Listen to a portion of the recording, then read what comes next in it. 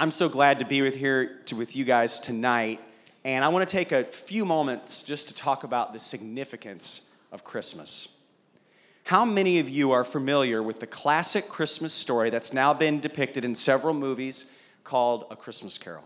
How many of you have seen one or more versions of that or read the book? Okay.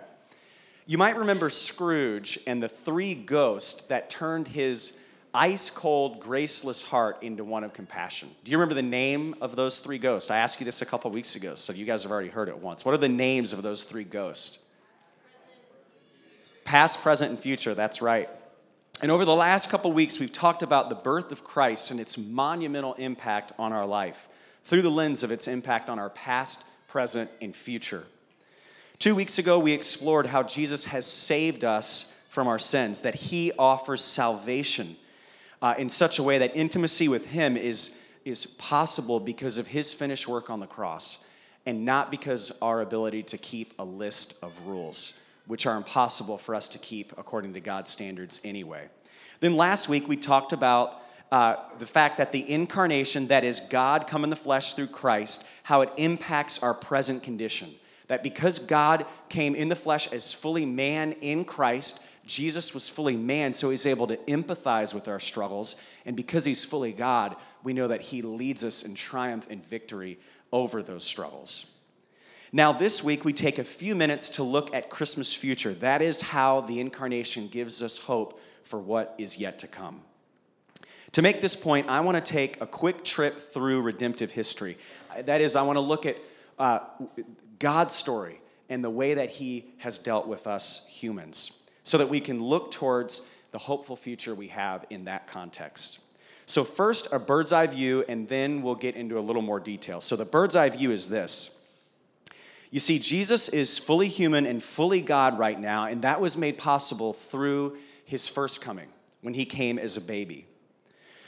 Through his brief earthly ministry, several thousand years ago now, he laid out his mission, which was to prepare for his second coming. That is, Jesus is coming back for his people. Salvation future that's yet to happen. So with that bird's eye view, let's dig in a little bit deeper into God's plan, his story that we celebrate at Christmas. Like all major campaigns, there are phases where one builds on the one previous. In each phase I'll describe in a moment tonight, it's right from the Bible, but I don't have time to go to all the references. I'll go to some, again, just for time's sake, because we're going to be spending a lot of time just having fun and enjoying one another tonight. But a verse that summarizes his mission that we read a lot at Christmas is a prophecy given hundreds of years before the birth of Christ through the prophet Isaiah. In Isaiah chapter 7, verse 14, it says, "Therefore the Lord himself will give you a sign. The virgin will conceive and give birth to a son and will call him Immanuel." Immanuel means God with us, and we celebrate that at Christmas because the best gift that God can give us is himself. It's not health, it's not wealth, it's not awesome friendships or a great family. It is himself. That's why he came to be with us, to remove all obstacles of this great gift he can give us. The author of life, the author of peace, the author of love gives us himself. So we call his mission Immanuel. The first phase of God's mission is God alone. Most of us here know that everything but God was created. So long time ago, nothing else existed except God. He was alone.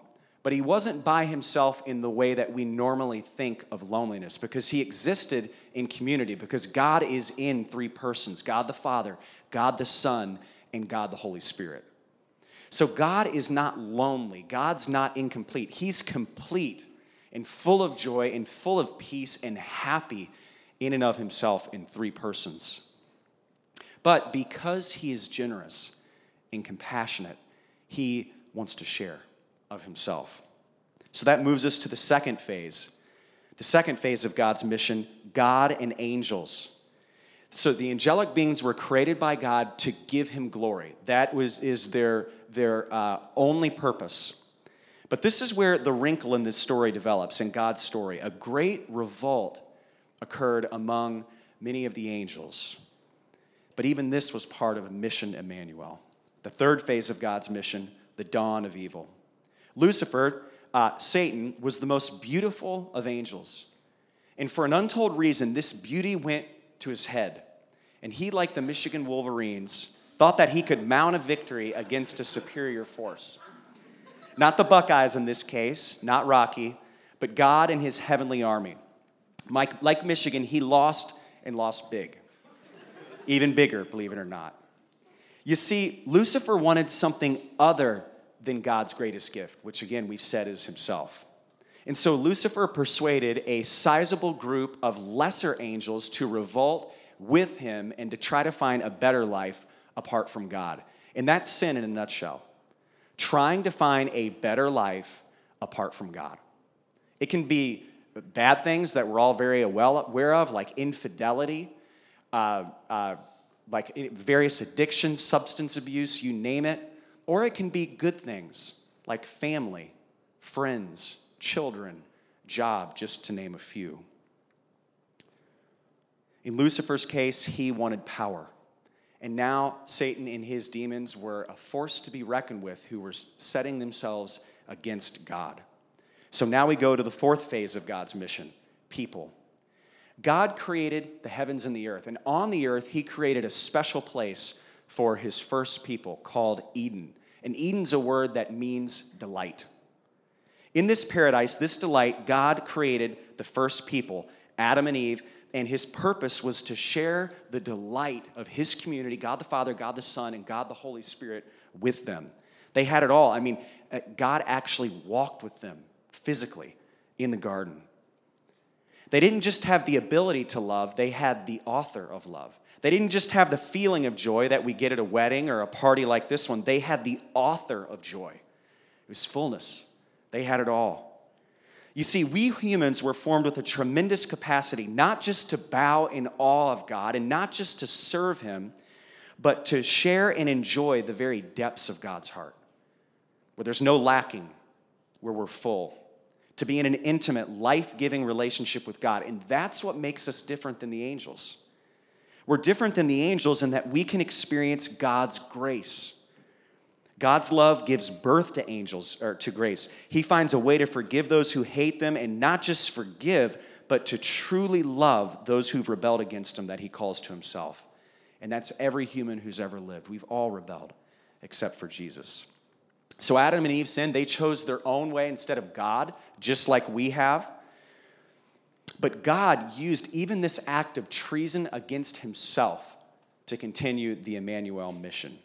You see, Adam and Eve had a limited appreciation for God's goodness because God's grace was not yet required, so it wasn't as visible. They had paradise, but there was one thing they couldn't enjoy in that context, a relationship built on grace. So God stood by and watched as Satan and evil persuaded them to sin. So the fifth phase of God's mission, the deadly human virus called sin. When Adam and Eve chose to sin, they released a deadly virus into the human heart. Remember, up until this point, sin was reserved just for the fallen angels. But now, from then on, every person who's ever been born has been infected by this deadly spiritual virus that separates us from God. Sin separates us from mission Immanuel, God with us, his number one goal for us to esteem him above his gifts, above every other good thing and bad thing in existence, to delight in him. Sin causes all humanity to naturally think there's something better than God that's worth pursuing. We, because of sin, believe that we can find more pleasure in God's provision than his person. So we all want to live for some sort of pleasure other than God. It can even be going to church. It can even be religion. The sense of a moral compass and a sense of accomplishment you get in religious acts. So when those pleasures didn't come to God's people in the past, they felt justified seeking relief for that pain any way they could. And we, of course, do the same. And when God told his people throughout redemptive history, as recorded in the Bible, that they were wrong, they would become furious and ask what we often ask in the face of struggle. God, what have you ever done for me? They and us feel that somehow we deserve his blessing. We felt like God put us here, and shouldn't our Creator take care of us the way we think he should take care of us? But if you read redemptive history from the first book, that's Genesis on, you'll see that people then and today just want God to take care of us, to do our bidding. We really don't want God. We don't want the hassle of living God's way. We want all the good stuff he can provide, except for the best thing he can provide for us, which is himself. Most of us, if really pressed, would rather have the blessing of a happy family or children or romance or success or happiness more than we want Jesus. It's human nature. So God moved to make the Immanuel mission more visible. The sixth phase of God's mission, God takes action. And this is where it gets a little bit uncomfortable. God's story gets a little uncomfortable at this point. You see, God created a perfect place and a perfect relationship for Adam and Eve, but they blew it. The generations that followed Adam and Eve were getting worse and worse because of the disease of wanting other things over God called sin. It got so bad that God destroyed everybody except for one man and his family, and he destroyed humanity through a flood. This man's name was Noah. And after the flood, God entered into an agreement with Noah. God said, look up. Do you see this rainbow? This rainbow is the pledge that even though you and your kids and their kids and their kids and their kids after them will turn away from me to find their joy, I will never destroy all living creatures just as I did. Why do you think God made this promise? I believe he was revealing that his judgment by itself would never achieve the Immanuel mission. That is, God could never punish people into treasuring him above all other delights. So the first promise, called the Noahic covenant, was the first of 5 special promises between God and his people. And you'll see how these connect to the incarnation in just a few moments. So hundreds of years pass. Keep in mind that we're still many years removed from the birth of Christ at this point. And another of these promises or covenants was revealed, called the Abrahamic covenant. God chose a man named Abraham and ordered him to join him on a journey with very limited information. All he said to Abraham was, follow me to a place I'll show you later. I have a plan. I want to bless people through you. That was God's plan. Abraham had barely a clue as to what God was talking about, but he followed. He fell a lot, but he followed God, leaving all the familiar behind. God then appears to do something cruel to Abraham that was actually very loving. God says to Abraham, you'll father a son. And Abraham responds accordingly, but God, my wife and I are childless and way beyond childbearing years. There was even a little snickering. They were so shocked by God's promise. And God says, trust me, I know what I'm doing. You'll not only have a son to continue your heritage, but you will have nations of my people that will come from you. Then God allowed some painful time to pass, where Abraham was wondering when and how this impossible promise would come to fruition. And here's where it gets a little weird. God instructs Abraham to tear some animals and birds into pieces and lay the pieces into 2 lines, forming a path down the middle. This would have been terrifying, by the way. Absolutely terrifying, I'm sure. The custom of the day in covenant making was that whoever walked the path was in essence saying, cut me into pieces if I don't keep my word. And if you read God's story yourself, you'll read that God walked the path alone. He didn't ask Abraham to walk it. As if to say, the Immanuel mission, God with us, is moving forward, but I can't count on you to have it in your heart to delight in me. I can't really be in and among you unless I guarantee this mission all the way to its victory and fulfillment by myself. Because remember, God envisioned a people that draw near to him no matter what happens in life because they believe he is better than all things, even the blessings that he can give. So some time passed, and finally Isaac is born to Sarah and Abraham when they were 90 and 100 years old, respectively. And all succeeding generations were now the children of Israel. God was fulfilling the promise that he made to Abraham. So God then, sometime later, brings his children, his people out of Egypt, and he tells them to sit in front of a mountain. And they are to hear the next promise, the next covenant that God would make with his people, and we call it the Mosaic covenant. Here's what God says. It's my summary. You can read it in the actual Bible. But God tells Moses to pass this promise to the people. He says to them, here's the way things will now work. I intend to be the God of a people who will want nothing else more than they want me. If that's your heart, here's how you'll live. Do everything I say. Prove to me you love me above everything else, and I'll see to it that your life works well. You do what I want, and I'll provide the blessings you want. That's the arrangement. Sounds good, right? Sounds fair, sounds equitable. Here's the problem. No one kept it. Not one person, and no one ever has or will. No one keeps the terms that God sets. God's people wanted a better life for themselves more than they wanted to enjoy a relationship with God himself. So God's people were stuck in selfishness, seeking the protection of pleasure rather than seeking intimacy with God. They were looking to temporarily numb the painful effects of their sin sickness. So God brought trouble into their lives to get their attention. A lot of trouble. And if you read God's story in the Old Testament, that was the way he handled his interactions with his kids. They would wander away from him, and he would allow painful consequences to come in their life, and they would come back for about 5 minutes, and then they would rebel again. Here's the key.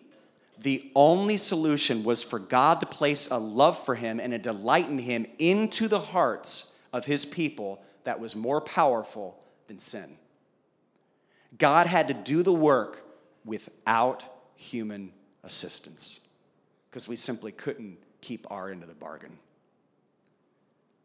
All the phases of the Immanuel mission up until this point were to show people that they couldn't love God, that they couldn't want God's stuff or other things less than they wanted God.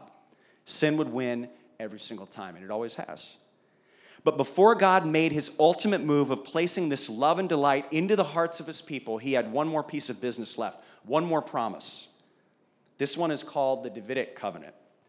He made it with the same guy who defeated Goliath when he was just a shepherd boy, David, who went on to become the king of all of Israel. So now we're hundreds of years later, both after the Mosaic covenant, but before the birth of Christ. And God says to David, and then this is a summary. You can read it in the Bible. It's my summary of many, many chapters and verses. I'll set up a throne in the middle of my people and see to it that my man occupies it. I intend to create a community that dances for joy around my throne in my city with my man in complete charge. You, David, are a picture of that man. Your kingdom will last forever. So we know that David was a foreshadowing of Jesus and his kingdom that he will one day establish again on this earth. So that moves us to the seventh phase of God's mission, the life and ministry of Jesus. In Mark chapter 10, verse 45, it says, "For even the Son of Man came not to be served, but to serve others, and to give his life as a ransom for many." Jesus came as a baby. He grew into a man and died. He came to serve and die in our place. He paid the ransom for us that we might be free from sin, and that ransom was his life for ours. As Kimball, our other pastor, mentioned last week, and as we remember every week, Jesus suffered physically in the flesh in our place, taking what we deserved so that we can get what we don't deserve, which is the righteousness of Christ and the relationship with God that Jesus enjoys, so that when God sees us, he sees his Son. Like the people in Noah's day, he was destroyed to eradicate our sin sickness. And like the rainbow, his resurrection promises a better way and a brighter future of peace with him. Like Abraham, he's the descendant from whom the whole world will be blessed. And all those who know and love Jesus are his children and agents of blessing in the world, bringing the peace and life of Christ through the power of the Holy Spirit who lives in us. He's the embodiment of the law that came through Moses, and Jesus has written this law on our hearts through the Holy Spirit who indwells Christ's followers. The Spirit gives us an appetite for holiness versus just wanting to do good stuff for God, so he'll give us good stuff in return. We want to obey to have a sweeter fellowship with God, not obey so that we can have sweeter stuff from him. The kingdom promised to David is now present. Christ is already on his throne, and we already reign with him, though yet not yet as we will ultimately when he comes back to restore all things. The final stage of the Immanuel mission is now in place. God has established a new arrangement with his people. In this new covenant, cut in Jesus' blood, shed for us on the cross, he became our sin and in turn became the cure for it when he rose from the dead, conquering sin and death. We now have direct access to God at any time and in all circumstances. We now have Immanuel, God with us. And this new arrangement is eternal. It cannot be broken, but it's not the last phase. There's one more yet to come. The 8th phase of God's mission, the restoration of all things. God will restore and renew the earth one day to how it was before Adam and Eve sinned. It will be Eden, delight, once again. You see, after Jesus rose from the dead, he ascended to the right hand of the Father, and another promise was given to his disciples. It's recorded in Acts chapter 1, verse 10. It says, they, that's the disciples, were looking intently up into the sky as he was going, when suddenly 2 men dressed in white, angels, stood beside them. Men of Galilee, they said, why do you stand here looking into the sky? This same Jesus who has been taken from you into heaven will come back in the same way you've seen him go into heaven. Make no mistake, Jesus came to be Immanuel, God with us. And he will fulfill his promise and will return one day physically. He came the first time as both God and man, and he'll come the second time as both God and man. He's coming back. All other promises that we've referenced in redemptive history all find fulfillment in his second coming. The last book of the Bible speaks the most about the second coming of Christ. And the author of Revelation received a divine vision where he provides us with a picture of what his second coming will look like. In Revelation chapter 21, verse 3, the author says, I heard a loud shout from the throne saying, look, God's home is now among his people. He will live with them, and they will be his people. God himself will be with them. He'll wipe away every tear from their eyes, and there'll be no more death or sorrow or crying or pain. All these things are gone forever. And the one sitting on the throne said, look, I'm making everything new. And then he said to me, write this down, for what I tell you is trustworthy and true. And he also said, it is finished. I'm the Alpha and the Omega, the beginning and the end. To all who are thirsty, I will give freely from the springs of water of life. All who are victorious will inherit all these blessings, and I will be their God, and they will be my children. So what started with the perfect world created by a perfect God with a perfect relationship with him, sin sought to destroy and ruin. And God has been at work restoring all things since then. He's not twiddling his thumbs. All the promises he made, all the phases of his mission were to show us one simple thing, and that's this. Our purpose in life, our one purpose in life, we are missing the point of life if we don't do this. Literally, our lives are purposeless, aimless, of little value. Our purpose in life is to know, love, and delight in him above all else forever. The main message of the Bible is not we are to be moral so that God will give us heaven. The main message of life is as long as we don't cheat on our spouse or murder anyone and pay our income tax, all things are going to be good. The main message of life isn't as long as we compare well with other people morally, we're okay in God's eyes and the scales will be balanced. The main message of life is our main objective, our main purpose to find true fulfillment is to know, love, and delight in him above all else forever. We can't do that. But he'll restore our hearts in him if we'll call to him. And if we call to him, he'll invite us to be part of his restoration plan. Well, he will restore all things starting now and finally and forever in the future when he returns. He does the work, but we get to come alongside him. And one day when we see him face to face, we will no longer battle with where our delight and pleasure is found. And we will no longer numb ourselves with sin because we'll be with the giver of life, the giver of joy. So when we remember the first incarnation, we also remember he's coming back. He's coming back. And he came into all of our garbage, all of our misery. There wasn't even a hotel room for him. He had to sleep where the animals lay. He was marginalized from the very beginning, going into the very gutters of human existence to relate to all of our struggles, all of our trials, all of our pain, and grab us and bring us into victory with him, all the way to when we see him face to face. Isn't it going to be awesome? He's got a wonderful plan. This is Immanuel, God with us. Merry Christmas.